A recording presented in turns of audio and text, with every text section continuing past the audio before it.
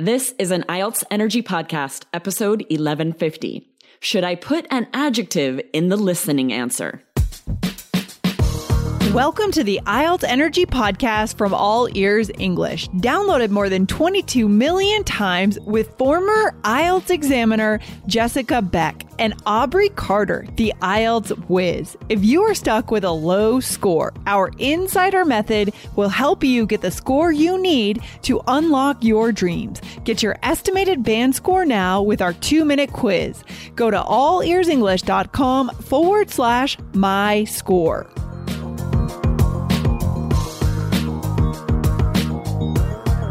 In today's episode, you'll learn insider tips for the IELTS listening exam. Find out when to include an adjective in your answer and other extremely useful strategies.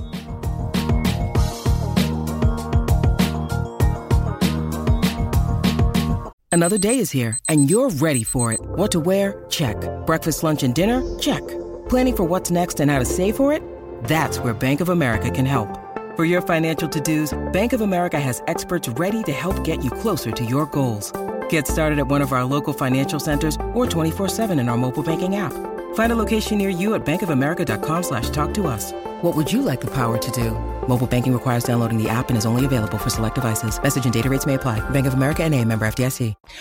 Aubrey, I'm excited to talk about listening today. I feel like we get to do so many amazing episodes about IELTS speaking, IELTS writing. And today, guys, we are excited to talk about a very specific listening question we got recently. And the reason we're doing this is because we get this question a lot from students. Yes, exactly, right? Luckily, our students in 3 Keys are able to ask questions and we answer them ourselves, right? So they know they're correct. They get an answer right away. And they often are, you're right, about listening questions and the specifics, right? When making sure they understand the directions about 2 words and a number or little details, punctuation. There's just so many finite things about IELTS. Yes. Right? Yeah.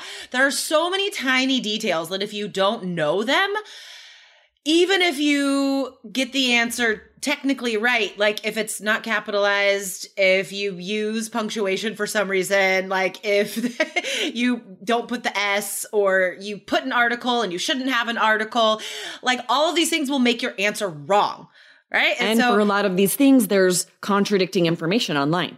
If you look up like random IELTS forums, you'll find 4 different answers. And how do you know who's right? That can be so frustrating and such a waste of time.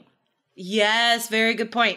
A lot of students find that is one of the biggest advantages of being in the 3 Keys IELTS group is they get to join this private Facebook group only for students in the course, and they don't have to search online and possibly find the wrong answers, right? They know they could just go to this one place and we will answer their question and they know it's going to be correct. Real fast, guys, before we get to this really interesting question about why can I not have an adjective? Is this wrong?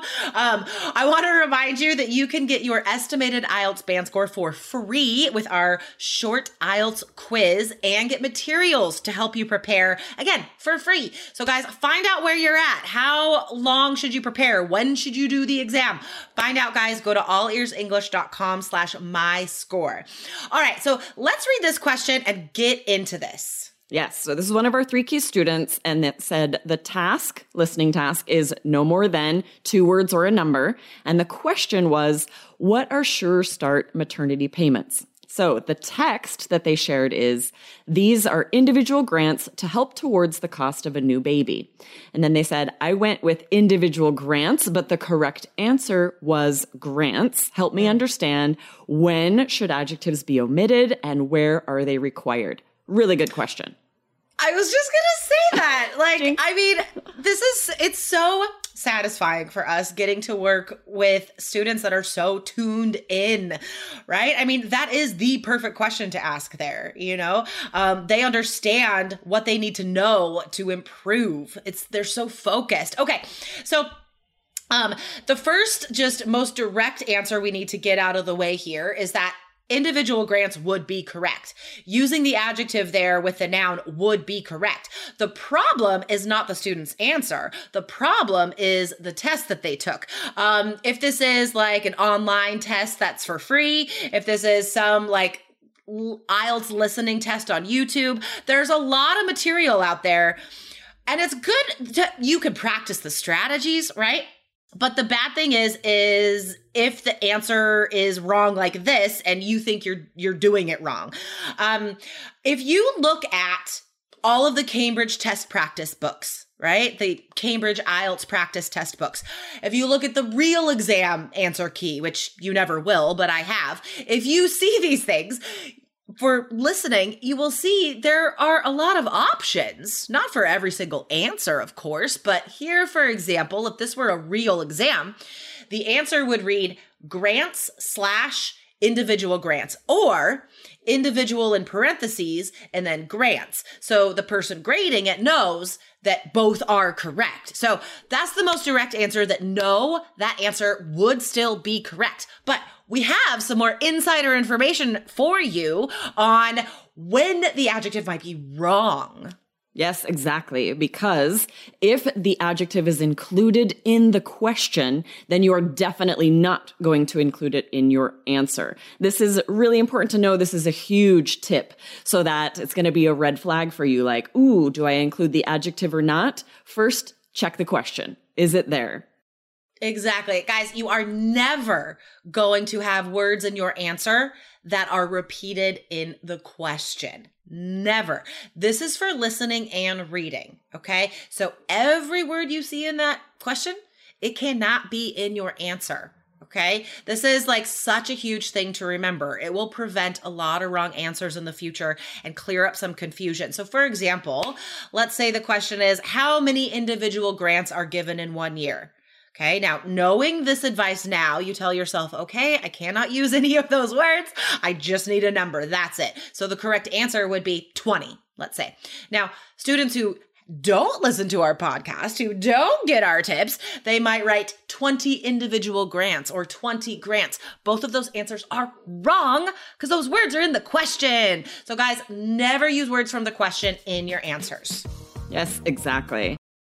And another tip about if you're doing table and note completion, that you want to look at the whole thing. You want to pay attention to how the notes are written and what's in the other boxes, right? Are you seeing nouns or verbs or numbers, or is it an adjective plus a noun? Because that's your model. That's how you know what to listen for. You're going to listen for those kinds of words and combinations.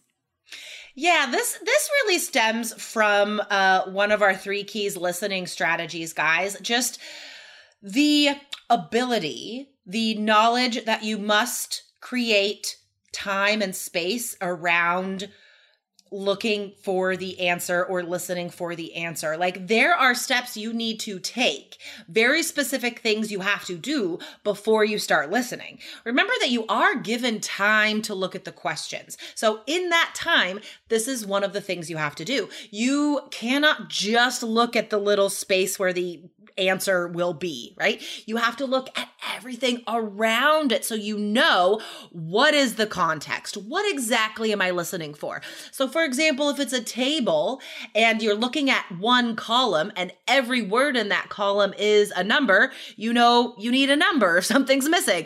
If everything in that column is adjective, noun, your answer in that column will be adjective, noun. So you have to use these context clues. Anything you can do to help you get the right answer, you have to do.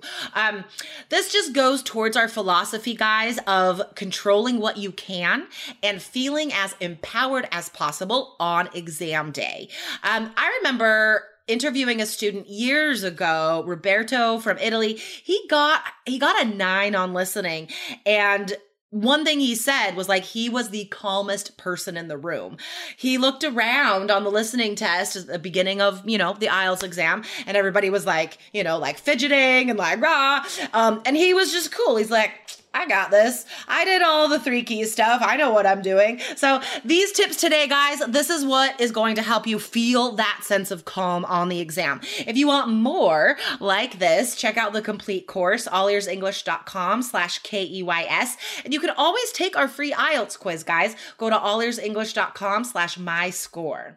Yes, this was really fun. I remember when I first took an IELTS listening test, I intentionally didn't find anything out about IELTS. I didn't look at the 3 key strategies. Do you remember this? I do. I felt so, it was kind of panicky. Like I thought I would hear the audio a second time. I thought there were so many things and I was like, what?